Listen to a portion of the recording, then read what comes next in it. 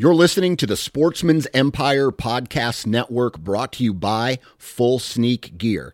Check out their entire lineup at fullsneakgear.com. Also be sure to check out our entire stable of podcasts at sportsmansempire.com. New from Moultrie Mobile, the Feed Hub offers first-of-its-kind cellular connection and control for nearly any spin cast feeder on the market. When used with the Moultrie Mobile app, you can monitor feed and battery levels, run feeders on demand, receive alerts when feeders are clogged, and remotely adjust feeding times. The Feed Hub is ideal for anyone who maintains feeders. Remove the guesswork and save time by planning feeder maintenance before you drive to your hunting property. For more information, visit moultriemobile.com.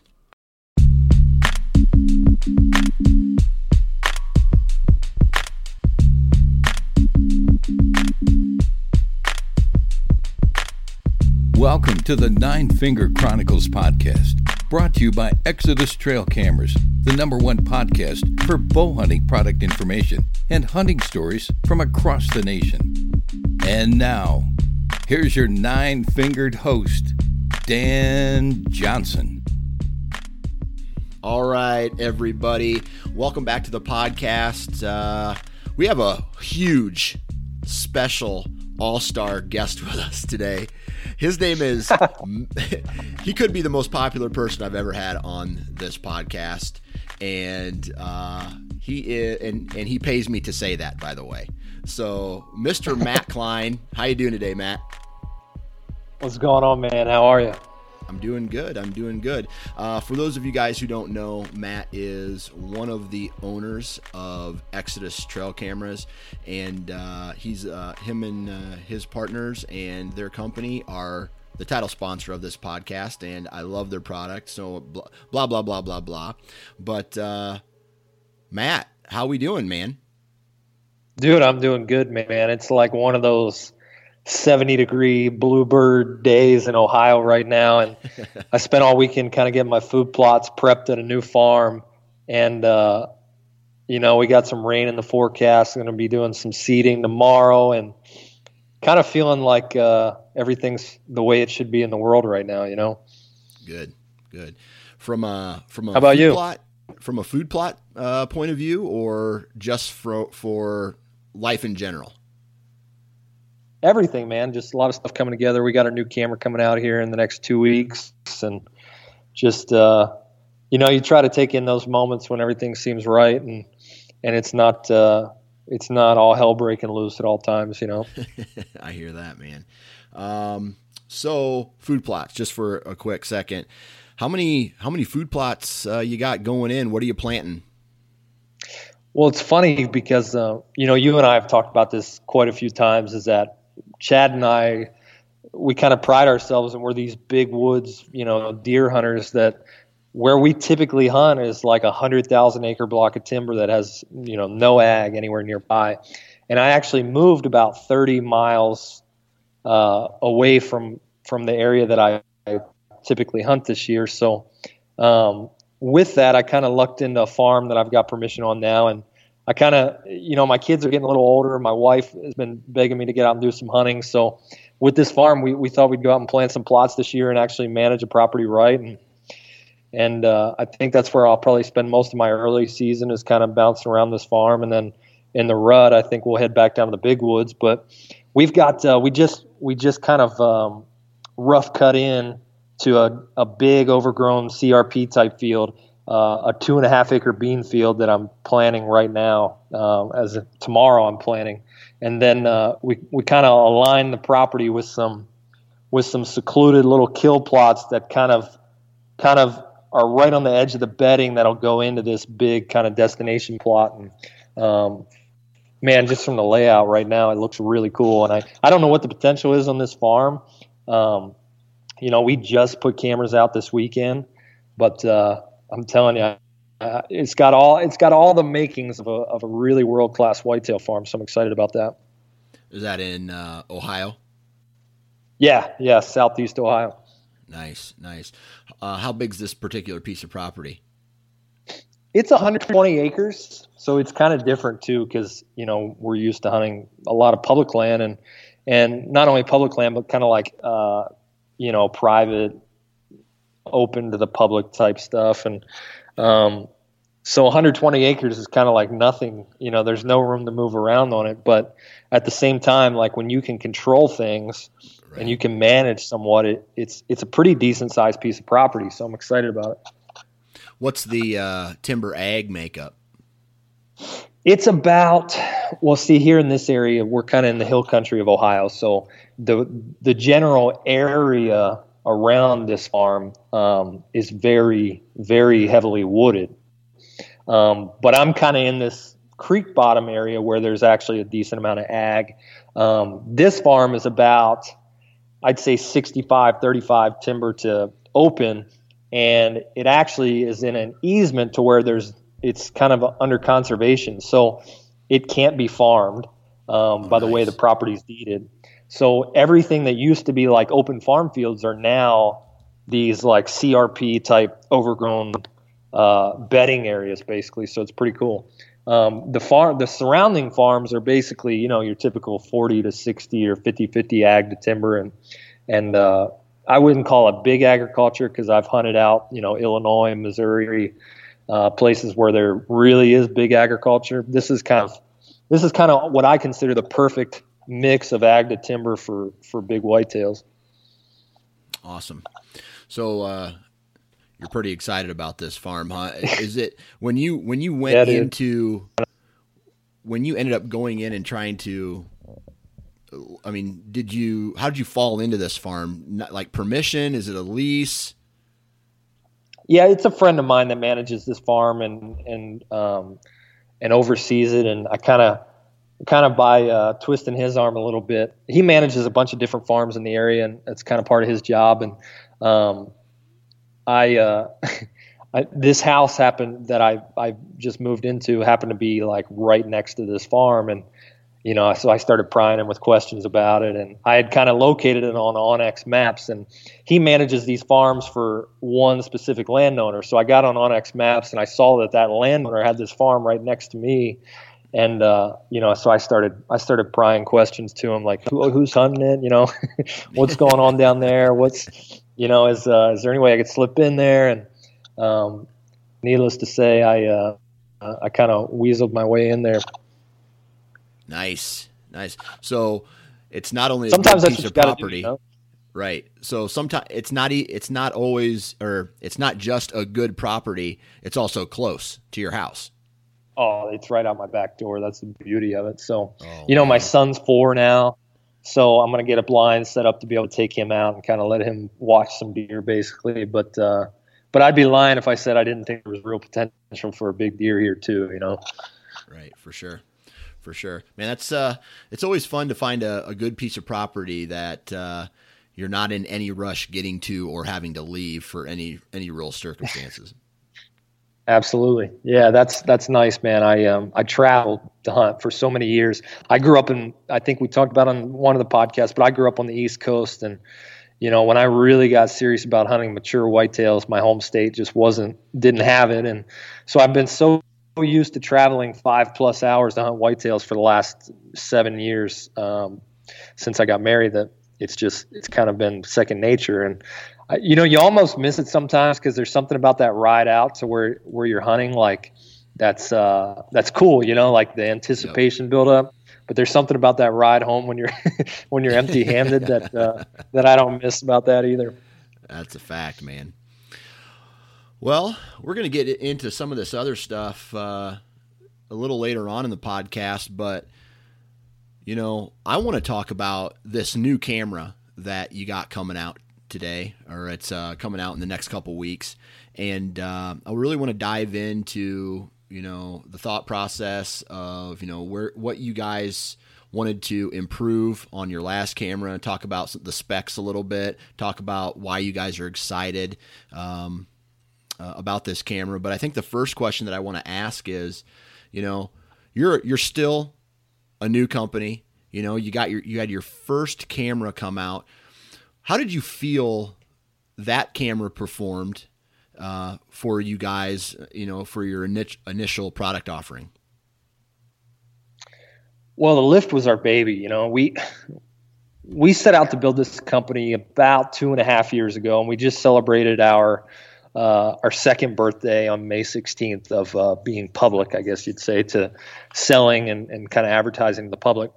And about more like 2 3/4 years ago, about 2 years and 9 months ago, we kind of came up with the idea for this company.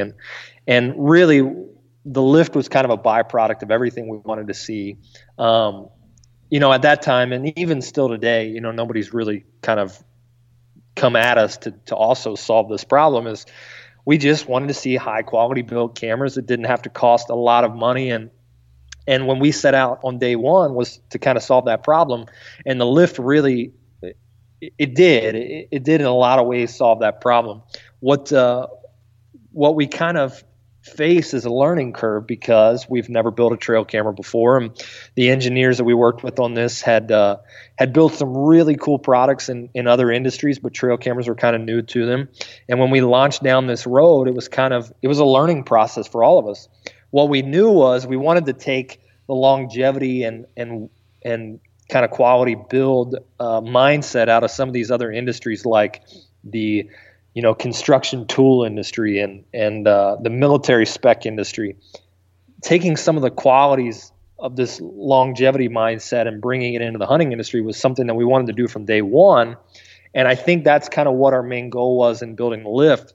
And when we launched it, learning through all of that, I think that looking back, we served that mission.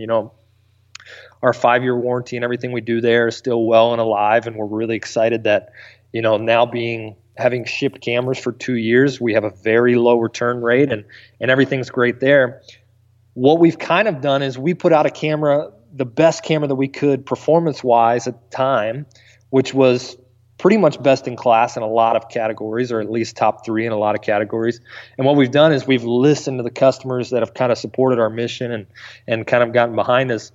And we've taken that and put into this new camera, kind of building off that quality base on the camera, building it well, and then taking the high-end performance options that we were seeing not only in this industry but in other camera industries, and putting that into a trail camera for Gen 2. And it's kind of cool to look back and see what the lift did for us and what we were able to do with it in our first 2 years. But this new camera, what it really does is kind of takes that and then all the things that were nice to haves that we thought would be cool to add on moving forward, and we've brought that to the table. So we're pretty pumped about it. Okay. So feedback, not only as you and Chad, you come up with this trail camera, and in order to become better, you have to be critical on yourself and the product. What were some things that the initial camera that you felt needed to be tweaked for this new camera? What were you critical about on this first camera? Well, when we launched the lift, one of the things that happened was we launched it and were very competitive on a lot of categories. But what happened was we were right on a tilting point for the industry to where a lot of new technology kind of came into the industry in a 6-month period there. So all of a sudden, like our detection circuit, our trigger speed, detection distance, and circuit quality became kind of middle of the road, I guess you'd say. And that's been one of the biggest things that I think people have been critical of, is like, well, there's a lot of cameras now that are, sub 0.7 second trigger speeds that are down into that half-second range. And we were up there at about 1 second. And that's kind of been one piece of criticism that we've gotten really for the last 12 months, because a lot of cameras made that jump into, a sub 1 second speed. When we launched, we were kind of right there with everybody else, and then it quickly kind of everybody started to figure out how to get faster. That's one of the things that we've solved with the Gen 2 is, we kind of left everything with the core, PCB board and functionality of the camera alone, and we've gone into these individual pieces and kind of started from the ground up. So our detection circuit was one of those. We got really, really in depth with trying to build a really good detection circuit on a camera. So the new one's clocking in at about 0.4 seconds, which is, is right up there with the best. there's not a lot of room for improvement in the market right now. I mean, we got cameras ranging from 0.1 and 0.2 seconds up to a second, and there's not a lot of difference there, when it comes to trying to capture pictures of whitetails. So we're right up there with the best, I think, at 0.4 seconds with this new camera. Our detection quality is kind of what can't, you really can't put a number on the consistency and the accuracy of a detection circuit. And that's one of the things we're really proud of with the new camera is just we know that we're not going to miss a picture off of a false trigger type situation with this new camera because of the amount of work that we've put into it and the quality componentry that we've put into it. So then not only you guys being critical and digging into what upgrades you felt, how much customer feedback did you take into consideration when it was time to make this Gen 2? So much. Actually, the day that we started really getting into development of Gen 2, the day we kind of pulled the trigger on the project and put a big deposit down and kind of got really serious with our team was we sent out an email to all of our existing customers and basically said, what do you like? What do you not like? And it was a really, really constructive process, actually, because, being a business owner, sometimes you feel like it's your baby that's out there. And, when people are critical of it, it's like somebody's making fun of your kid, Yeah. And and so you have to kind of remove that feeling of insecurity away and say, look, if we want to build the best camera that we can, we've got to let people be honest with us. And we sent a big survey out to about 6,000 people, and we got a lot of response back on that. And we actually had a lot of very back and forth conversations with some of our customers that really wanted to participate. And that was one of the coolest things that we did with this new camera is being able to look at it and say, okay, this is a correlation of what people want. Obviously we can't go after every little one-time request, but when 5, 10, 20 people are requesting something, that's when we want to take a look and figure out what it is, that we need to be focused on. And that's kind of what we put into this new camera is everything that we got any kind of repetitive response on, we took a very hard look at, and that's kind of what we used as the fuel for moving forward. So other than the trigger speed, as you mentioned, what were some of those other categories that your customers were critical of? It's a great question. So one of the big ones was video quality. And, when we launched this camera, the original camera, the Lift Gen 1, none of us were really using video as a tool for we wanted to build a scouting tool more than, a camera to take pretty pictures, I guess you'd say. Mm-hmm. And none of us were using trail cameras on video mode to really learn whitetails. And one of the things that we heard a lot was that guys are really starting to use video mode as a tool to kind of pattern these whitetails. It's not just a cool thing to have anymore. It's something that people are really getting serious about. And so we went into our chipset, our lens, our processor on the interior componentry of the camera and figured out how we could get the best quality video out of a trail camera that we could. And then on top of that, we put a really nice microphone into the camera to make sure that, we all see these, viral videos on Facebook when somebody catches a buck that's chasing a doe, grunting its head off, and on a trail camera video, and it's the coolest thing ever. So we wanted to be able to build a camera that could do that really well. So that was one of the other cool things that came out of our customer survey that we did. Along with video quality was just picture quality. We had pretty darn good pictures on the Gen 1 compared to the industry.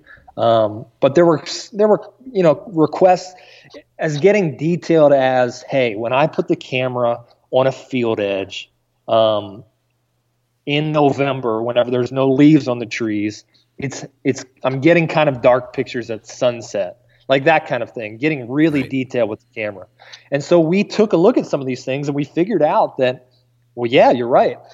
We went out, like we had a lease in Illinois this past year, and we did a lot of testing on that. The year before that, we were running all of our cameras in the big woods. So when we were testing them, all of our pictures didn't have that problem because there were no field edges. So when we opened the door to hear from other people, it was kind of cool what we heard. I want to elaborate on that just a little bit. You know, a majority of deer move right at that, you know, it's not quite dark yet and it's not light out. You know what I mean? And that's where in my history and my experience with trail cameras, that's where a lot of them fail. What do you guys do to kind of, I guess, approach that problem and then, I guess, fix it so that the qualities at that dusk and dawn time frame are clear enough to, I guess, recognize what's on the picture? Absolutely. You know, it's funny too, because if you would have asked us about a year ago, we thought we were really good at this. And what happens is at what we call transition between day and night, when the camera's filter flips, you know, the IR cut filter flips, and the camera goes from day mode to night mode, right at sunset or sunrise, we are really good at that. We've gotten it down to a science, is the fact that, and it really just comes down to tuning. It's like being a photographer and, you know, in the field and saying, okay, you know, and you've ran camera before for, you know, hunting footage is, all right, well, my ISO is a little bit too high, so my picture is a little grainy or that kind of thing. You know, my ISO or my aperture or my shutter speed is a little too fast. It's the same thing with these cameras. The problem is the camera has to make those decisions for itself. So we have to put a lot of programming into the software of the camera to be able to make the right decisions in those kind of 15 to 20 minute periods before, when it's really not quite light or dark enough to fire the flash, but it's still a little too dark to kind of leave it on normal mode. Well, what we figured out was, like, on a field edge in the Midwest, when this would happen, the IR cut filter, there was just quite still enough light that the IR cut filter wasn't turning on or turning off. And what happens is, in the big woods, it's dark enough by the time that, you know, dusk comes around, because the tree canopy, that IR cut filter flips. And so we figured out that in the Midwest that wasn't happening, and that's something we've taken care of with the new camera. But it's really just figuring out the tuning. And it's just like going into a photographer's camera and saying, okay, and it's just software program to say that, okay, when the light meter on the camera is reading this much light, we want the ISO to go down to, you know, this number, and we want the shutter speed to be this, and we want the flash to fire. We don't want the flash to fire. And it's really just figuring out that formula that kind of makes everything bright enough that we can make out what we're looking at, but there's not any noise and haze and that kind of thing. Right. So I talked with Chad a while back, and he was talking to me about how you guys were currently testing. This was a while ago. You were in testing mode for this new camera. What is your testing mode look like? I mean, how long of a period is it? What are you actually testing when you are getting ready to say, okay, this camera is ready to be introduced to the public? Yeah, that's a great question, man. The biggest thing is when you're writing a new firmware program for a camera like this, you have to go through and make sure there's no bugs. And a lot of times when you write the first pass at a program like this, there'll be a lot of little bugs that are hard to catch, if that makes sense. So It's just like what I was just talking about is, okay, well, you know, our light meter read that it was this and the flash didn't fire. So we had to go back. So it's going through one by one, and it takes about 20 people to kind of go through this and catch things that I wouldn't have caught or Chad wouldn't have caught, but, you know, this guy catches. And we have a process for that we kind of go through, what we call punch list, and so basically we write the base firmware of a program, and then the testing is really just going through and making sure that there's no bugs in that program. Once we kind of get all the major bugs, then the testing goes into what we call phase 2, and it goes into that taking the camera out into every single situation that we can think that it'll be in, and making sure that it's going to perform the way that it's supposed to. All right. So that's from like the internal type of components. Now, what about, how do you test your durability? Well, actually we use, a lot of times we use third-party labs for that kind of stuff. And I don't know if you've ever seen, like, sometimes I've seen like a scope manufacturer back in the day had a commercial where they showed how they test their scopes. You know, they nitrogen purge it, and then they take it through this like simulation process where it gets like banged all around, and then like it simulates 100,000 shots fired through it and that kind of thing. So we do a lot of lab testing for that kind of stuff. And we as we look to expand the company and we look to bring in outside help to kind of grow Exodus here in the last year, that was one of the big questions we got asked a lot, is how can you know that your camera is going to last as long as you do? And really it's just about overbuilding it, as far as like, if we want it to last 5 years, we need to build it to last 10.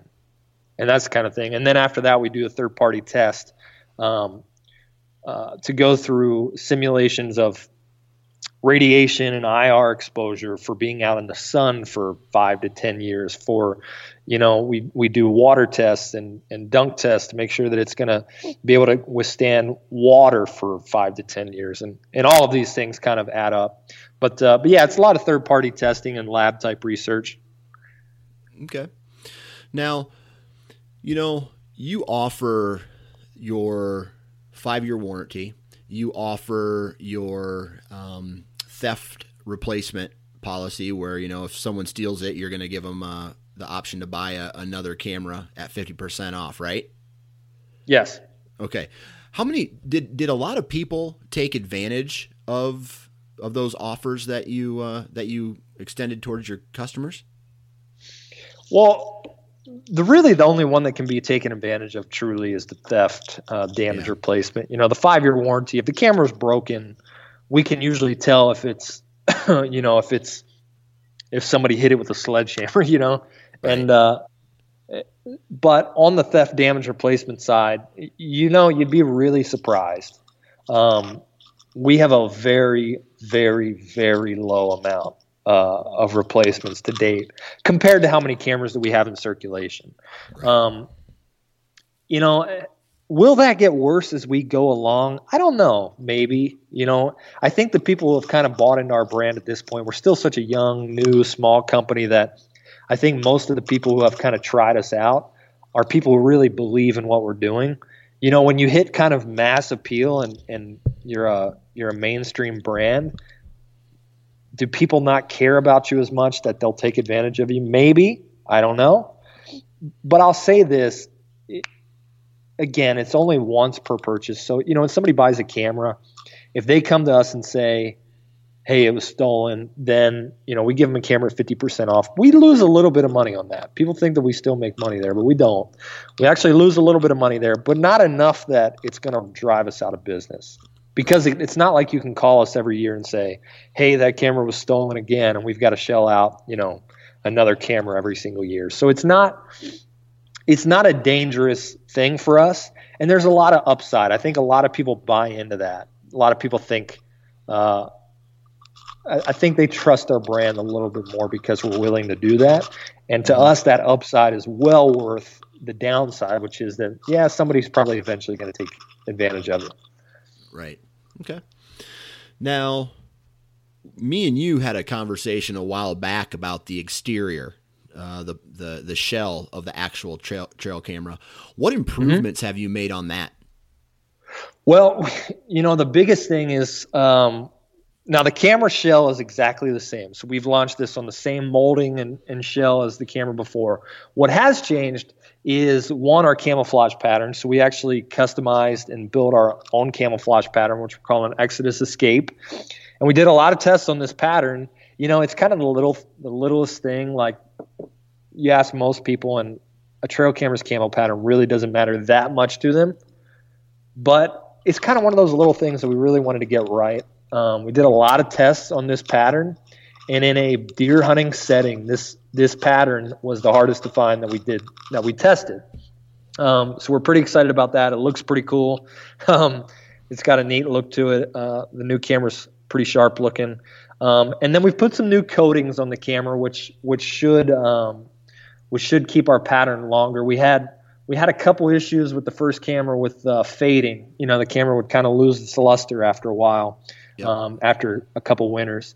The new camera, we've done some new UV coatings, some new technology that's just come out there that I think is going to keep this pattern for a very long time. So it should be pretty cool on that. Gotcha.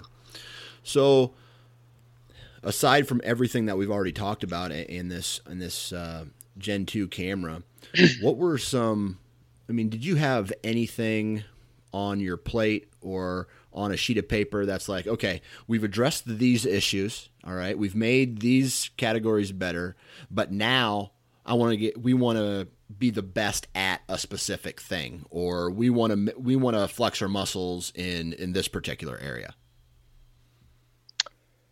Yeah, that's a great question.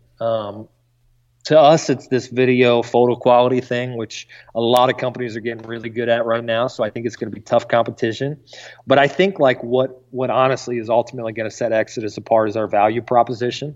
Our consumer model, our warranty program, and our theft damage replacement, like naturally that's where we're really focused, is building a really great product for a really great price point. So I think that's where our competitive advantage will always be based, and kind of where our core focus will continue to be. We have, so many plans for the future, and I think that's where we kind of keep our heart bound to. So that's kind of core one, but beyond that, like this new video thing, dude, it's so cool. I cannot wait to the rut to put some of these video cameras on some scrapes, like in the big woods where we hunt. I think it's going to be sweet just to get the quality of videos that we're going to get from a $200 camera, and not having to pay $500-$600 for great video quality. Right. So are you guys still comparing an Exodus trail camera to the big dogs in the industry? Oh, 100%. 100%. Yeah, that's no question in my mind. In fact, I think that you could compare us with anybody in the industry right now that you think is the best. And frankly, it's constantly changing. But we're going to be right there with them, if not better in some categories. And the big thing to us is just kind of maintaining that price point where we're not going to ever be cheap, because you can't build a product to do what we're doing with it, to be as well built as we want to build them, and be, in the bargain bin at a retailer. Like, that's not our model, but we still want to remain affordable enough that, to the average consumer, to the guys who literally were like us before we launched Exodus, working construction, that kind of thing, young kids at home, that we don't have to break the bank to buy our cameras. That's kind of our core proposition, is just driving home being the best, or right up there with the best, and doing it in a much better, more efficient business model to make it more affordable. Gotcha. So do you guys in the future ever see yourself making that? And I think you've already answered this question, but a lot of the guys that I talk with, and I'll preface this with a comment that, everybody wants the highest possible quality for the lowest possible dollar amount, right? It's like buying a used car, right? I want this $50,000 truck, but I want it for $12,000, right? Absolutely. You're just not going to get it, right? And certain companies do that, and certain companies don't. Does Exodus in the future ever see itself making a $50 trail camera, or a even more expensive $100 trail camera to reach out to the people who want that? Honestly, that's a great question, Dan, because we're considering it hard right now. And that might be a great question for the listeners, if that's some kind of surveys. We're considering, and it's not going to be sub $100. We're talking like $100 to $150, somewhere in there. But we are really considering it. The problem is we don't know if we can offer a full 5-year warranty on it. It would be like a 2 or 3 year warranty, still with our theft damage replacement stuff. But I'd be anxious to hear what people's thoughts are on it, because to me, it still makes sense. It's still going to be a really well-built camera, but we just can't put the same level of componentry that we put in our 5-year cameras that we can in a $125 price tag. So that'd be a great question. would that be attractive to your listeners to do a $125 camera with a 3-year warranty, with the same theft damage replacement policy, and still building a really quality camera? It probably will still last 5 years. We just can't, you can't guarantee that the way we do with our 5-year cameras and everything that we put into them for that price tag. So we're right on the fence with it. Honestly, it costs a good bit of money to put out a camera, and that's kind of part of the problem. Is just knowing like, hey, are people going to be mad at us? Are they going to be pissed that we stepped away from that 5-year warranty to put out a cheaper camera? And that's kind of one of the big questions of business, right? Is kind of having those debates and figuring out if it makes sense to do.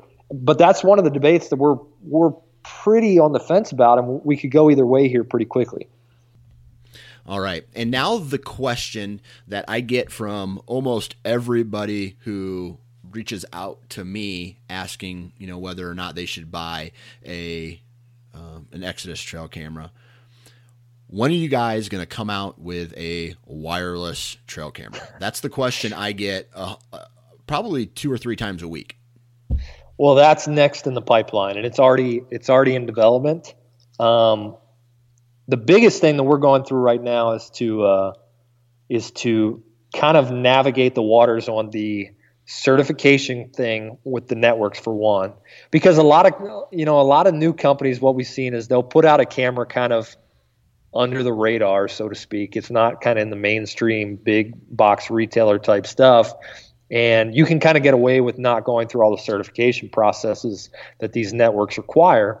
But that's not really our style. If we put something out, we want it to be a mainstream product. We want it to be a well-designed and thought-out product, and we don't want the network one day to say, hey, you didn't pay your certification costs and all that stuff, and we're disabling all these devices, which is a real thing that can happen. So it's a lot of money to get certified by these networks, and it's a lot of testing and ongoing stuff. We're in the process of doing that right now, and we're kind of getting to the point where we're looking ahead and seeing kind of the finish line with this thing. But we're hoping that late this year, early next year, we're kind of right there. And it just depends on the networks. It depends on how fast we get certified and how fast we can kind of get a quality product out there. But the product is in the works. We get that question more than any other one too. And it's funny how much that question has popped up more this year than even last year. I think the demand for those wireless cameras is getting more and more every year. Well, I think the first wireless trail camera I bought was $450. And to me, yeah, I really had to stretch to buy that. And it's a more complicated device. It's a more of a commitment to the end user to purchase something like that. So it makes no sense to rush a product like that and only have it perform half-assed. Absolutely, and it's a very fine line with these wireless devices. If you get it right, you do great, but you got to put a lot of work into making sure that it goes right. Otherwise, the back-end customer support becomes a nightmare. And for a small company like us, it's not that, like, honestly, I wish that we had one out right now. I wish that every time somebody asked me that question, I could give them a link to say, hey, here it is, check it out. We're not quite there yet. We're trying to make this step cautiously and make sure that it's the right step for Exodus, and it's not going to be one of those things that sets us back instead of moving us forward. But, if I had to give a time frame right now, I'd say end of this year, early next year. But again, it all comes down to the networks. We thought that we were going to be there by early this year, and the design that we had actually got denied.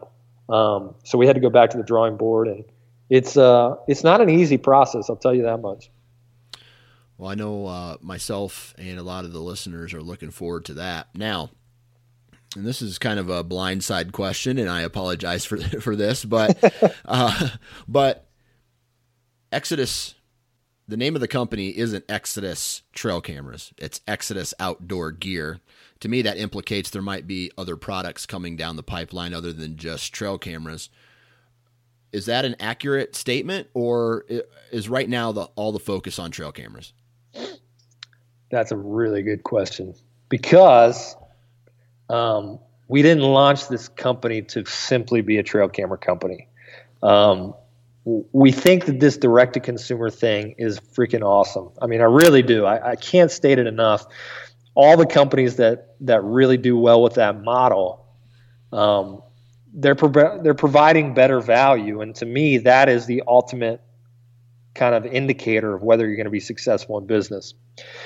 What I think is, in order for the direct-to-consumer market to truly be mainstream, and for guys to truly buy from these direct-to-consumer companies instead of going to Cabela's first, or to going to their local wherever first, I think that it has to be a lot more widespread than just we got a trail camera company and an optics company and a clothing company, but all these other things kind of fall at the wayside.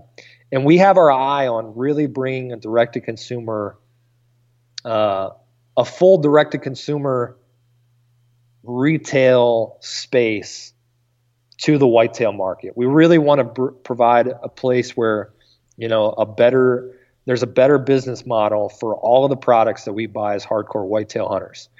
That's kind of phase 2, phase 3 of Exodus. I think we have a lot of problems to solve on the trail camera side first. But yes, that is something that we definitely have our eye on.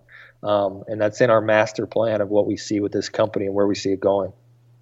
And I hate to put you on the spot here, but is there a category that you don't even have to share with it what the product is maybe, but what category or market you're kind of looking at next? I know that's long term, but.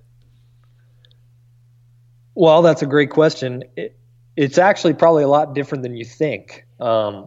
What we foresee is building a platform where we could potentially bring a lot of direct-to-consumer brands to one place.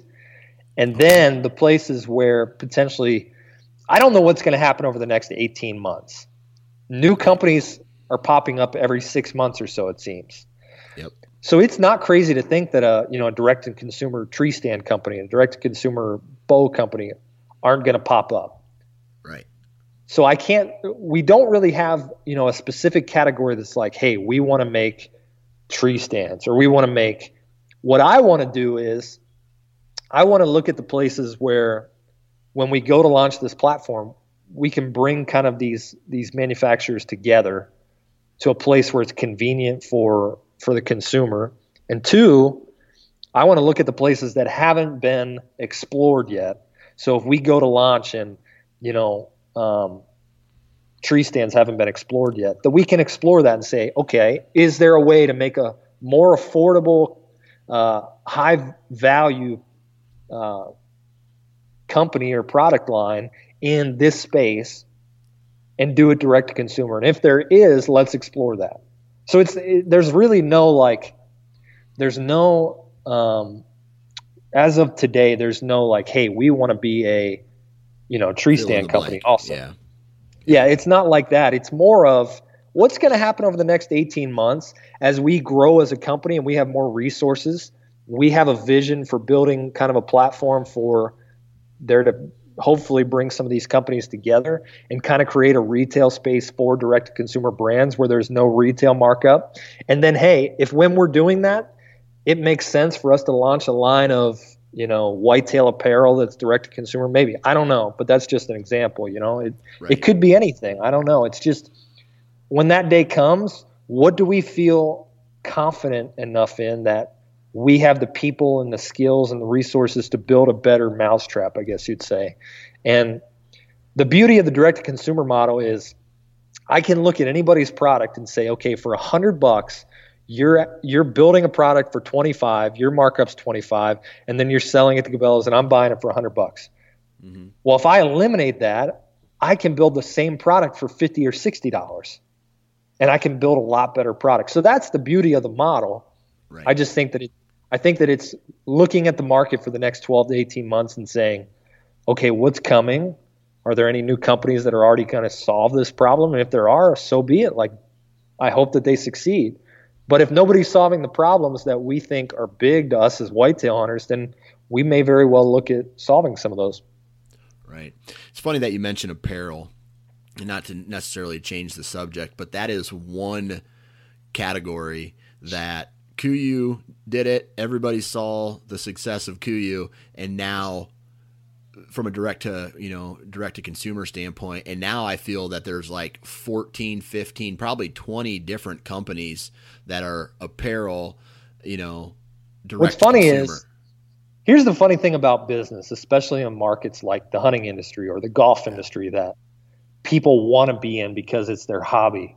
Right. The funny thing about it is when somebody does something and they're successful, instead of looking at that and saying, okay, they did this and they were successful, here's the lessons that I can take from that and do it in a different way. Like, okay, well, they were successful as a clothing company. Let me be an archery company.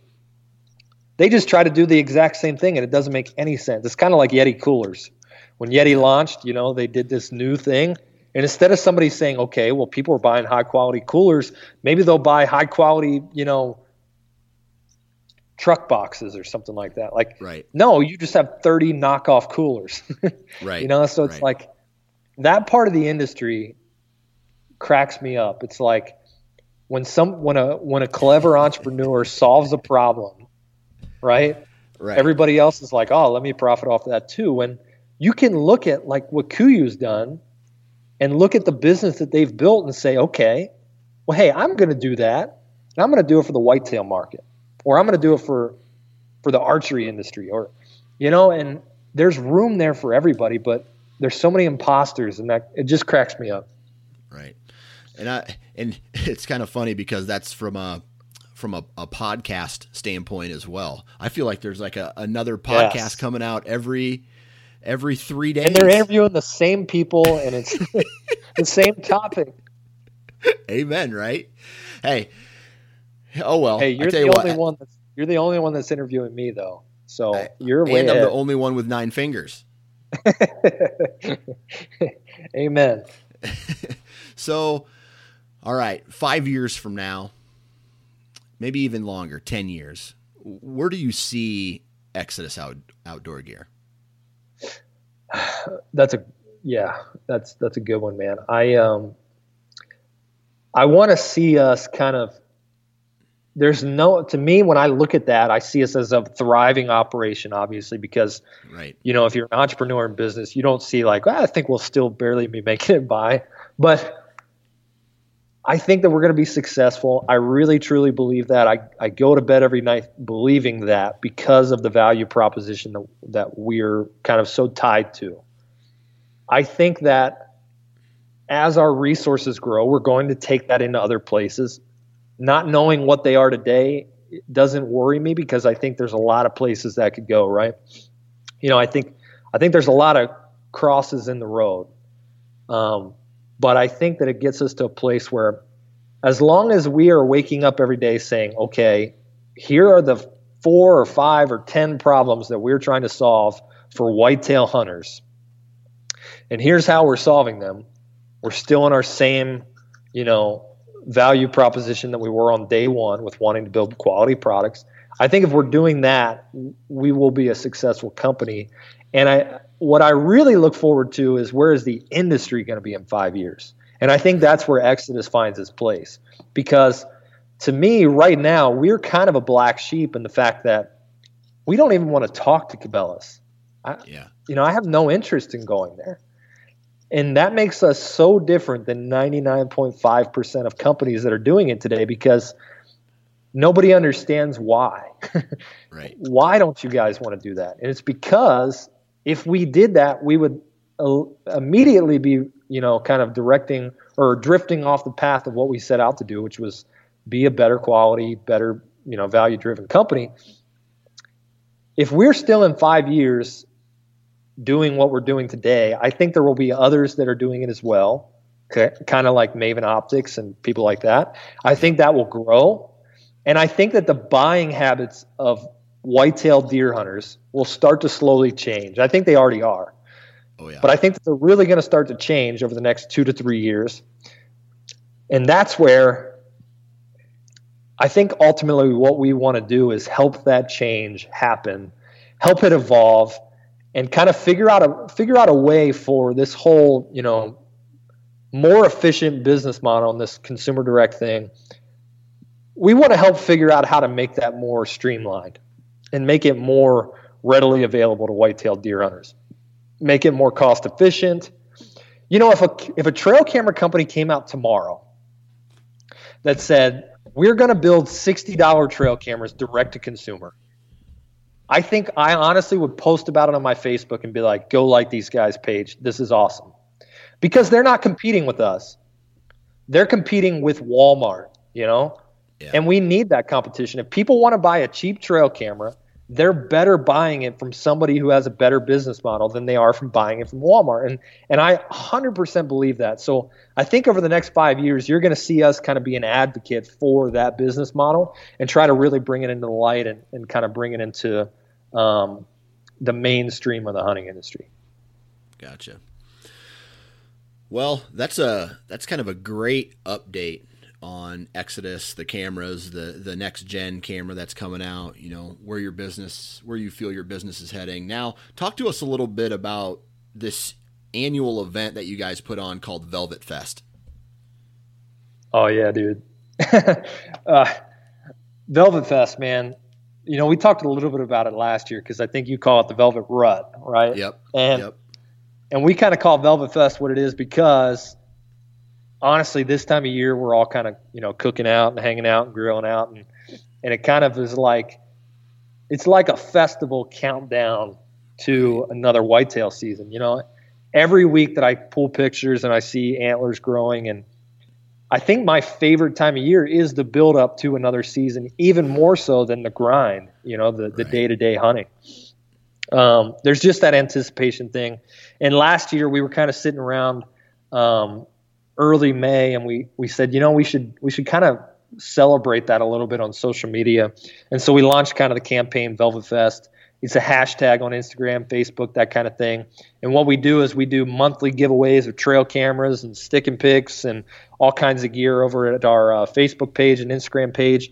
And the simple way to enter is you just tag pictures of out and about, planting food plots, pulling cameras, doing habitat work, whatever. If you're out and about doing whitetail stuff in the summer, you post a picture of it, you tag it with Velvet Fest hashtag, then you get entered in our contest and we give away a bunch of stuff. And it's pretty cool. We actually kick it off this Thursday with a flash sale over at our website, ExodusOutdoorGear.com.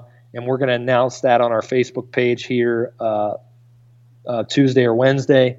And we'll send out an email to our email subscribers. So it's just kind of an added little fun thing to help kind of keep everybody connected through the summer as we all kind of get ready for another build up to what we love to do. You know, just by you talking about velvet bucks, I'm like in my chair tapping my foot real fast. Really, I'm jacked for this season. I don't know, just like I am every season. I say the same damn thing, but I'm pretty fired up to see what's gonna pop up on trail cameras come, you know, early July, man. How about you? Is there one particular buck that you can't stop thinking about this year? Well, there's two really. One, the buck that I shot last year that I have not found. I mean, that's right. I forgot about that. Wait, thought we put a good shot on him. Tell me that story real quick. What happened last year? Yeah. Well, that's not a real quick story, but I'll try to put it in a quick format. I'd been hunting this deer we call Caesar for 2 years, known about him for, you know, about 3. And just a gnarly old big woods deer, like had this awesome long main beam, heavy mass frame. And don't know quite how old the deer was, but we figured he was older than 6 because when we first found out about him, he was kind of like the top dog already and just a gnarly looking old buck. So we figured he was older than 6 when I shot him, but he lived in literally 100,000 acre block of timber in this place that we hunt in Ohio. And it's just one of those places where there are freaking giant deer, but they are the hardest animals that I've ever hunted in my entire life because they just know their freaking territory like like the back of their hand. They live and die by it. And the hills that we hunt them in, just the wind is stupid. I mean, it really is. The wind just swirls 24/7. I mean, that's all it does. And so what we kind of figured out was, and I think we talked about this a little bit on the show before, was this whole idea of reoccurring deer patterns year after year. And, you know, I don't know the science of it all. I think it probably has something to do with does go into estrus almost on the exact day every year. And I think once an old buck got lucky one time, he doesn't forget that. Yeah. And I think that he knows, like, okay, it's that time of year again. Those does over there are going in. And every year for like 2 weeks, this buck would come in and he would just camp out in this one area. And all throughout the rest of the year was nothing but does. So it had to have been, you know, a family group of does that just went in at the same time every year. Well, not last year, but the year before, we had pictures of that deer November 3rd in daylight. First time we'd ever gotten daylight pictures of it. This year, I said, you know, if we're looking at everything, and Chad and I were kind of trying to hunt by the moon this year. And so it was like October 20th, we looked at the moon chart and we were like, well, if this whole red moon thing's real, November 4th at 5:30, I'll shoot Caesar. Dude. November 4th, we were trying to figure out where to hunt, and I realized that it was the red moon. And then I had said that, and we go in to this deer Caesar's area with stands on our back. We checked the camera. The deer was there the night before for the first time all year. Didn't even know if he was alive. He was alive, and we got pictures of him the night before. Hang stands on the downwind side of this scrape. We were within 100 yards of his bed. And I jokingly looked at Chad when we got all set up, and I was like, all right, we got about an hour and a half because he'll be here at 5:30, you know. 5:24, I jokingly look at Chad and was like, oh, it's about time, you know. And Chad looks at me and goes, Matt, shoot her right there. And that deer was 35 yards away. Holy shit. Yeah. And the deer, we had it all planned out, like he was going to go down this scrape line, and I didn't even have to stand up, you know, kind of like shooting my left. I was just going to stay seated. And and of course, the deer just didn't do that. And he works the scrape, and he comes literally straight at us. And we were in the only trees that we could get in, so we were like 9 feet off the ground. And we were in two separate trees, 9 feet off the ground, little like 4-inch trees, you know. And this freaking 160-inch deer comes straight at us, and I have to stand up with this deer literally like 5 yards and 9 feet underneath of me.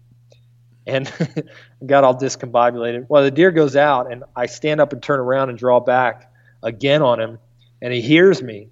And instead of like getting spooked up, he just kind of nonchalantly turns back broadside and looks up at me like, huh? And I shot this deer, man. I thought he was dead. Like, we celebrated like you can imagine, you know, hunting a deer like that. We celebrated like crazy. And I don't know. We went back in the next morning and followed one of the best blood trails that I've ever seen, and just didn't end in a deer. We searched for days, into months. I mean, we shed hunted for that deer for days. It baffles me. So this year I'm really, really kind of like, you know, deep down inside me, I think he's dead, but you know, there's like that fairy tale wanting him to still be alive and going back in there and shooting him, you know, the second year, but we'll see. I don't know. Well, I tell you what, I shot a giant deer once, and I thought, you know, I can't recover him, but I think he's going to die. He ends up showing back on the trail camera that next year, and ends up getting shot by the neighbor. But you'll be surprised what these deer can take and live. I know, man. It's crazy. Hey, let me ask you this: did you ever get pictures of Tupac that year, after like the same year you shot him?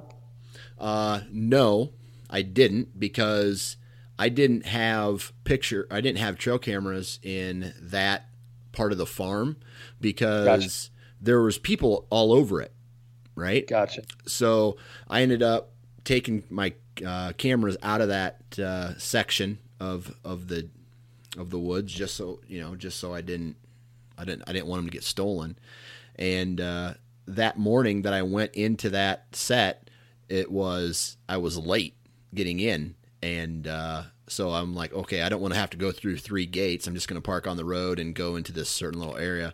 Sure enough, he shows up November 24th, and that's when I was filming, and I tried to film myself shoot him. He walked through one of my shooting lanes, and then I took this really horrible shot, and the rest from that is kind of history. Didn't kill. It's about it's when you feel like throwing a $2,000 camera about as far as you can throw it. Well, that was the exact day where I said I'm never going to film or let filming, if I'm self-filming, be a priority over actual hunting. So I hear you, dude. I hear you. So unless there's a cameraman in the tree with me, I'm never going to do that again. I hear you. Yeah. So that deer, man, that's the one that if it somehow worked out to where he was alive, and I would spend every waking moment that I could hunting that deer. But then there's another deer that was well, actually, it's kind of more of an area. I have 2 deer that are pushing 170 in one area that's about 500 acres in this big woods tract that for some reason it's just 2 giant deer that love to hang out there. And so that area I'll be focused on. And then this new farm, I'm really hoping that, right, another 220-inch deer or something like that. You're not asking for much, just 220. Yeah, So, and all these deer are in Ohio, right? Yeah, I may make a trip to Missouri to a buddy of mine's farm out there for early season, but I have not filled my tag in Ohio since I moved here, and I've kind of decided that this year I need to quit being dumb and trying to hunt 3 different states whenever I need to fill one tag first. Right. So, you said you had 3 deer that are kind of on your hit list. Is it those 3 deer or nothing? Or is I don't know, are you going to give other bucks the option to get shot, or are you kind of set in, focusing on the ones you've already had experience or encounters with? I'm going to go different this year because usually it is that way. Usually it's like I want one of these 2 deer, and it always gets me burned. And, I just haven't killed enough big deer to be that picky. This industry makes you want to be like, master hunter, but I'm just not there yet, dude. I gotta kill some bucks. And right. This year I'm killing a buck at least.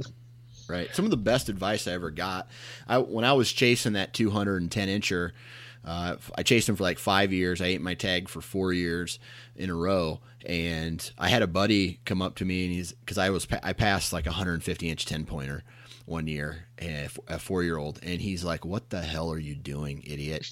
He's like, "You've never shot a 150 before. You've never shot a 140 before, like a 145 before. Shoot those deer and build your way up, or you're going to waste a lot of time in the timber not learning how to seal the deal." So sure enough, when that 210-incher came out, I had buck fever real bad, right? So I don't know. Dude, I hear you, man. I'm the same way. Like since I moved to Ohio, I've passed like 14 bucks that would have been my biggest one to date. Right. And I'm not doing that anymore. No. This year, my buck was I never measured him officially, but I'm going to have to guess low 140s, right? And maybe mid 140s. I'm not sure. I'll probably never score him because he's not giant, but he's a 4-year-old, and that was my goal this year. I'm going to shoot a 4-year-old buck or older, a mature buck. Yeah. And that's what I set my standards for last year. I'm not 100% sure what my standards are going to be this upcoming year because, I'll make that decision when September gets here and whether or not the bucks that I have all through the summer are sticking around or if they're leaving or whatnot. But is that in the past how you've made your decisions? Is trail camera intel, or is all of a sudden a buck comes through that you've never seen before, but he's maybe he's 140 and he's a 4-year-old. Is he getting an arrow? Yeah, that's kind of how it works for me. Like I'm not going. The way we hunt in the big woods, like the deer densities are a little lower. So typically, like if you go in after a certain buck, you're not going to be surprised very often, if that makes sense. Like if I go in after a 170, it's probably going to be him or nobody, because there just aren't a lot of other bucks running around. Right. But no, my goal, it all changes obviously in November 7th through the 15th. That's when we typically have bucks running around that I end up making stupid decisions to pass, because I'm like, well, it's November 7th. My buck's going to show up anytime. And that's kind of what gets me is this year for me, like if he's 140 and 4 years old, like he's getting an arrow, Right. And that's a big freaking deer. Like, I had to keep reminding myself, like, that's nothing to shake a stick at. Right. I think you get around people like, we've talked a little bit about the DeQuistos. They're friends of mine.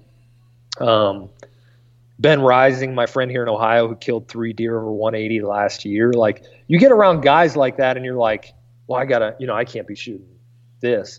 But the funny thing is, most of those guys like that, they don't care what you shoot. Like, they're just in it for themselves. Like, you know what I mean? Right. Like, they do things to make themselves happy, not anybody else. Right. Because if you're hunting giant deer just to please your buddies, you're not as serious about it as these guys are, I promise, because it's personal to them. To me, it's like, whatever your personal journey is, go do that, Right. Right. And that's one thing I kind of, it was a while ago, I fell into that whole big, got to be big antlers, I got to be chasing the biggest, baddest buck, for me to somehow feel, I don't know, like worthy in, I guess it was dumb back when I was filming, it's like, hey man, if I ever want to do something, I gotta shoot a giant buck. And that's the biggest crock of shit these days, that, it's almost like a big dick contest, right? It's like, hey man, I shot a 180 this year. What'd you shoot? Oh, I just shot a 140. Like, it's like, who gives a shit? If it makes you happy, that's what it's all about. And that's like the message, if anything, that I want to portray. Dude, I totally agree. And what's funny too is like the guys that are going to get on you, like if you ever get on Facebook, and post a picture of a 130-inch deer, somebody's going to be like, I would have let him walk. Yeah. Yeah. And typically you go to that guy's profile and he's killed like one giant deer and he thinks that he's like the big, macho hunter now. It's funny how this whole community, man, it's changed so much over the last 10 years. And I think we're all guilty of it from time to time. Like, oh yeah, you can't tell me that anybody doesn't sit around and think, I want to kill a giant deer, right? Oh, everybody does. Everybody does. And you want to be known as that guy that kills giant deer. Like we all do. Like that's part of being in this, brotherhood, is you want to be like, you want to be respected. But at the same time, like, that's not why we all started hunting. We all started hunting because it was fun, Right. And that's one thing that I think, in the industry itself, there's so much focus on antlers that I think if for new hunters, let's say we get a guy and he's new to hunting, he feels that there's a little portion of him that feels like, man, I don't know, should I shoot this? Should I shoot this buck? And it may be his first buck ever. So he holds out and he may not shoot anything the first year. So to that guy, shoot it if it makes you happy. I totally agree, man. I also think like when you kill something, be happy about it. Like don't, you know what I think pisses me off more than anything else right now, that like it's a trend in our industry, is that when somebody kills like 100-inch deer, that's clearly 3 years old or 2 years old or whatever, they have to be like, well, I've known this deer for 5 years, like, or sometimes that's true. I get it. Yeah. But more often than not, you just killed a 2-year-old. Be proud of it, dude. Like if that deer got your boat, engine running, like if you post a picture tomorrow and you kill like a 90-inch deer and you're like, hell yeah, like best hunt I've ever been on, I'm freaking right there with you.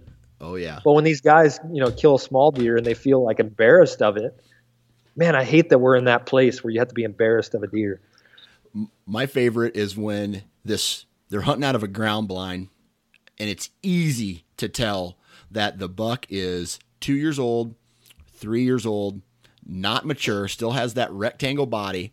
It has, it's an 8-pointer or maybe it's a 9-pointer, and they shoot it and they're like, great management buck, great management buck, yeah, dude, great call buck.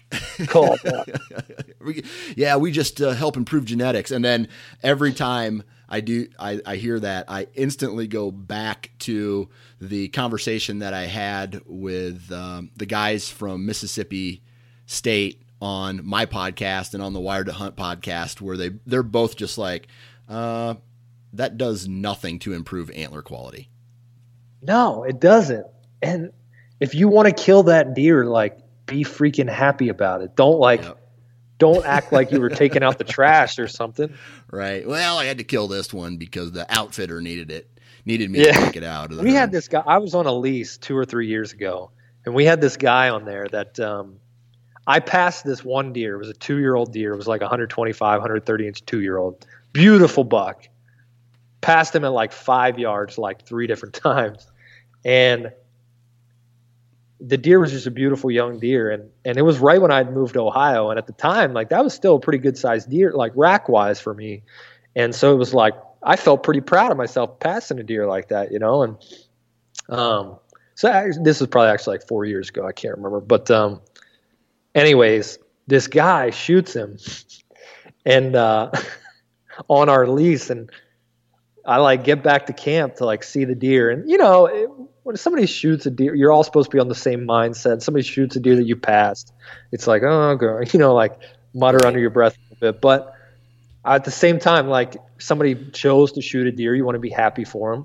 And I get back to camp and he's like, yeah, just a trashy little 8-point. Was never going to be anything more than that. And I wanted to punch the guy in the face. Like, dude, like, that deer could have been a freaking giant.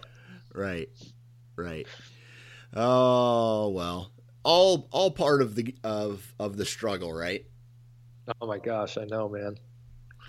I'm lucky where I don't have to, like, I share hunting property with people, but I never really see what they kill or harvest. So it's kind of one of those things where I just assume if a buck shows up 2 years in a row on trail camera, then doesn't show up the next year, that either one of the other guys shot him or the shotgun hunters got him, or he just decided to completely relocate because the farm I hunt has a little bit too much pressure for that particular deer. But it is what it is, man. It's like, I'm just so happy that when October comes around, November comes around, I can take off work. I have the ability to take off work. I have a wife who is kick-ass enough with me leaving the family for 2 weeks and going and enjoying what I love to do for a long period of time. Dude, you got it made, man. You got 2 kids too, right? Yeah, I got a 4-year-old, almost 5-year-old, and almost 3-year-old. So right. They are I would like to be, but we'll see if my wife listens to this podcast. I got tricked. Into it, and I tell my wife that. I got tricked into that third kid coming September 28th or whatever. So I know, dude. Well, we talked about it. That's when my daughter was born, and that's opening day here in Ohio. So every year now I have a birthday party on opening day. So hopefully pretty soon your daughter can spend her birthday party maybe in a tree stand with you. That could be your gift to her. Man. She's kind of got some fire in her. You know how like some girls are kind of like tomboyish. She's kind of like that. So I'm hoping that becomes like a yearly tradition for us. But my wife, we had a conversation about this like 6 months ago, and I was like, I think I might like to move to Iowa. And she was like, she thought about it for a second, and she was like, I think I might like to have a third baby. I was like, I think I might stay in Ohio. Oh, that was a good move on her part, man. That was awesome. Oh my God. That's now here's the deal. If you found a place for sale, it was affordable, right? It was in big buck country, and you could go there and buy the house, and you'd be there within, in time for the season to start, and you'd be able to get a residence tag. All that worked out just fine. But the take was that you had to have a third kid. Would you do it? Honestly, I think I would. I really do think I would. Wow. Now, so that your entire life, your third child would be known as a bargaining chip. Yeah, exactly. You know what's funny though is when she said that to me when we were there, when we had that conversation, I was like, done. Right. But then, we start thinking about like, well, then, we're 9 hours from grandparents instead of 1, and right. That kind of thing. So, right. And there's big bucks in Ohio too. So, no doubt. There's something about Iowa when you go out there. There's some kind of energy. I really like farming. Like I don't know, like farming is kind of a hard thing to get into later in life, but I just really like being around it, and I'd love to like do a small farming operation someday. So where I'm at in Ohio is not really like that. So I kind of like Iowa every time I go out there. Yeah, it's fun. One thing that, yes, we have less hunters, we have higher quality of deer, but I think there's one thing that a lot of people, they think, okay, well, I'm gonna come to Iowa and I'm just gonna wait and I'm gonna shoot a booner. Well, yeah. that may be if you have a good farm, but a really good farm. But just like every other state, you are sharing a property with somebody. If you're going to hunt public ground, which we have less of in Iowa, I think 95 or 96% of Iowa is privately owned, right? So that only leaves a small portion for public hunters, and those public lands are concentrated. So everybody, my buddy lives down in southern Iowa, and he lives next to this huge forest that's down there, public land. Really good bucks kill out of it every year. But driving down the road there, after I took my buck down there because he took pictures for me. But you're talking about, I saw Florida, I saw Georgia, West Virginia, I saw Missouri because it was right on the border. All these different license plates. So guys are flocking from everywhere to come to these public grounds. And even on the private grounds, that you're still fighting guys. I fight 3, sometimes 4 different hunters on my 300 acres that I have access to. And one thing people don't think about, like with that tag, is like, yeah, you got such limited access, but when a guy pays $550 for a tag, he's shooting something when he goes home. Right. You know what I mean? If it's the last day and a 120 walks by, he's shooting it. Right. And I totally agree with that. I think the draw to Iowa for me too is like, being around this industry for the amount of time that I have now, 2 years, you meet a lot of people, and it's funny how many of them are kind of in that Iowa, Illinois, like that tri-state area there. And, you meet so many friends that it's like, oh, it'd be cool to be close to all these people. And like Johnny, Johnny Mulligan, and getting to know him this year, and they just made the move. So I kind of had this conversation with him, and Ben Harshine, he moved from mountain country in eastern PA. I'm from western PA, and I'm from western Maryland. Kind of you hear a lot of similar stories to yours, and it's kind of like it's almost like going to Hollywood or something whenever you're I don't know. Oh, a Hollywood where nobody recognizes you. Yeah, exactly. Nobody recognizes you, and the guys who are really killing the big bucks, nobody knows about. So exactly. Oh, that reminds me of a story. So we were having this conversation, me and my buddy Ryan. He filmed me for several years, and then I returned the favor and let him hunt Iowa. And then that year, he ended up shooting like a 180 in the antler. Dude, that deer was a giant. I know. I still have dreams about that buck, and I wasn't even hunting him that year. Anyway, so we're driving around, we're thinking about, man, who are some of the biggest buck killers that are out there, right? And, Andre comes up, Dan Infalt comes up, somebody like, I guess Lee Lakoski, Kiskis, some of those guys who have some Winky. Yeah, Winky. Yep. And then we're driving down this road, and it's this house that looks like it's been added on to 7 different times throughout the years. And he has his blinds open, and the kitchen light's on. It's dark, and he has an entire wall full of deer that looked like, just from looking at it, the smallest deer on the wall was probably 150, all the way up to well over 200. And he's just an old farmer who muzzleload hunts every year. He doesn't shotgun, doesn't bow hunt. And over his tenure of living on that farm, he has shot all these giant deer. And I had a conversation with him one day, and he said, and I was shed hunting a piece of property that bordered up to his property, and he was out there on his four-wheeler, and I walk up to the fence, and he comes up to the fence, and we start having this conversation.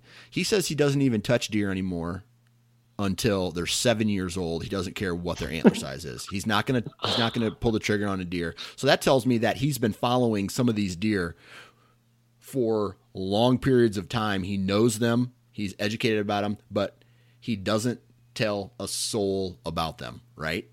So, yep. And there's thousands of people like that. So many tens people, of thousands of people like that.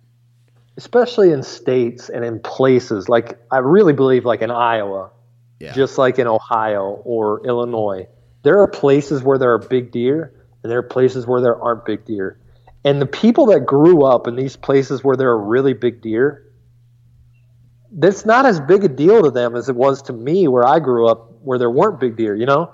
It's like I have this holy grail type thing of like, you know, this 180 plus inch deer that I want to kill. And then I, like, for instance, I was ran into a guy the other day. I was kind of struck up a conversation with him at the gas station, and he was talking about deer, and we knew somebody in common, like, you know, like, I don't even remember how we started talking, but then I was like, yeah, over there off that road. And he's like, yeah, I got a buddy that lives, you know, like that kind of thing. And we happen to know the same guy. And I was like, yeah, you know, I used to hunt on that farm. And he's like, yeah, I grew up hunting that farm. And a guy that literally like is driving like a 1980s pickup truck and is probably shooting like a PSE Nova or something like that. Like, you know what I mean? Like, right. Like that does not care about all the stuff that we care about because we're, you know, involved in the industry. Right. And he's like, yeah, you know, I got, you know, we were talking about deer, and he's like, yeah, you know, well, and I was like, that was a giant that what so-and-so killed, you know, over 200. And he was like, yeah. He's like, you know, I've killed 3 over 200, and, and I'm like, what? Like, you just dropped that in conversation, right? And then, right. Like, and it just and doesn't even have pictures of him on his phone. Like, I'm asking about him, like, well, let's see him, and he's like, oh, I don't got any. He said, I'd have to go home and take a picture on my wall. It's like that. By him saying that put him in an elite group of people who are probably not even in. I mean, how many people out there do you think have killed 3 deer over 200 inches? 50? I know. 50 bow hunters? You think there's 50? I know. I've met a lot of people, and I can only count on my hand right now, maybe 4. 4 people that have killed. Okay. Stan Potts is one of them. Adam Hayes is one of them. So there's 2 right there. And then this guy that you've talked to, Joe Blow from middle of nowhere, United States, you know. So I don't know. I wonder if that is on the over under. Do you feel that it's over 20? 20 people have killed? Maybe. And here's the thing, like, are we talking gross score? You know what I mean? Because, like, for instance, our business partner in Exodus, one of our kind of silent partners, we have 4 partners in Exodus. One of them is silent. One of them runs our day-to-day operations as far as like customer service calls. That's Chad's brother, Steve. And then there's Chad and me. Our silent business partner has killed 3 deer over 200 inches gross. But nobody knows his name. You know, you would have, when I first started talking to him, I would have never guessed that. Right. So it's funny how, but, you know, they're not 300 net or they're not 200 net. So it's like, I don't know. Even 200 gross. Like, are there 20 people? Maybe. Man, I that whole net thing's BS to me, man. I tell you, if I shoot a deer and it's, you know, it's 200 even flat gross, I am telling everybody, if they ever ask, I'm not going to be walking around with a t-shirt that says, hey, I killed a 200-inch deer. But I'm going to be, if someone goes, ask, so what'd that deer measure? Oh, he's 200. You know, Yeah.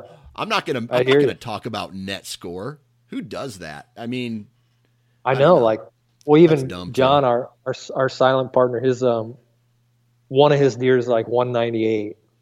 You know, typical. And he won't even tell you that he's killed 3 200-inch deer. I'm like, no, you've killed 3 200. Like 198. Come on, let's give it to him. You know, like, too humble. Yeah, but it's funny, man. I'm telling you. And you know what's also comical too is like the more I go on the trade show circuit and we have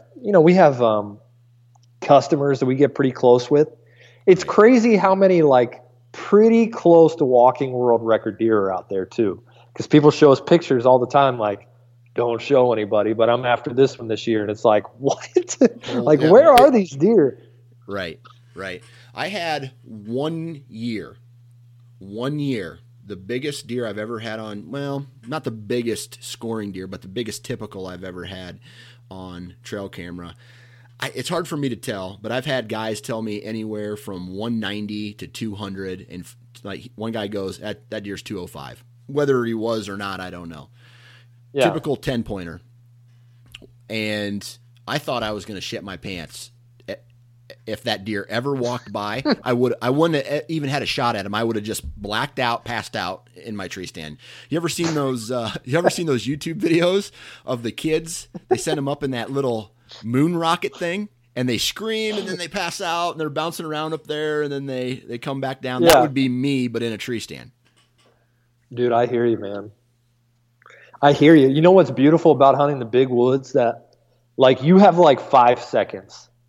Yeah. Like that deer that came in this past year, like there was literally like 5 seconds to even think to draw your bow and like get an arrow in it.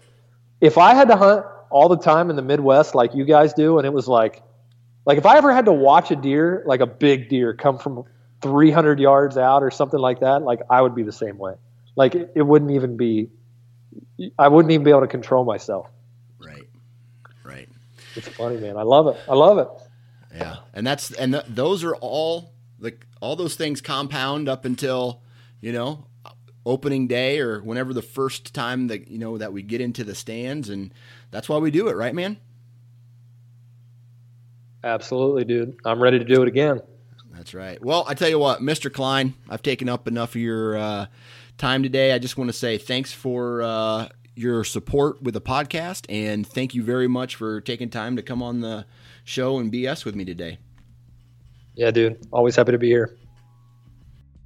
And there you have it. Another podcast in the books. Huge shout out to the entire Exodus team and Matt for coming on the podcast. As always, if you guys want to find out more information about Exodus Outdoor Gear, visit ExodusOutdoorGear.com. And if you do decide to buy one of their trail cameras, use the discount code 9fingers. That's the number 9 followed by the word fingers, no spaces, and you will receive $20 off of your purchase. And that is valid also for the next generation camera, the newest version. So take advantage of that, my friends.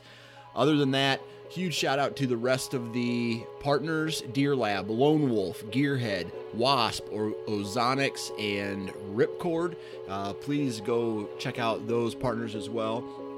Please check me out on Facebook, Twitter, and Instagram. If you want to be on the podcast, hit me up either on the contact form on ninefingerchronicles.com, or you can message me via Facebook. I will respond either way, whether you want to do a product review, whether you want to do a hunter profile, whether you want to do a BS session. Heck, I don't care. Just go ahead and reach out to me and we can maybe make it happen. Other than that, guys, remember to sign up for the National Deer Alliance. It's free and you get a ton of information. And we're going pretty long today, but I just want to say thank you again to each and every one of you. And if you're in a tree, please wear your damn safety harness.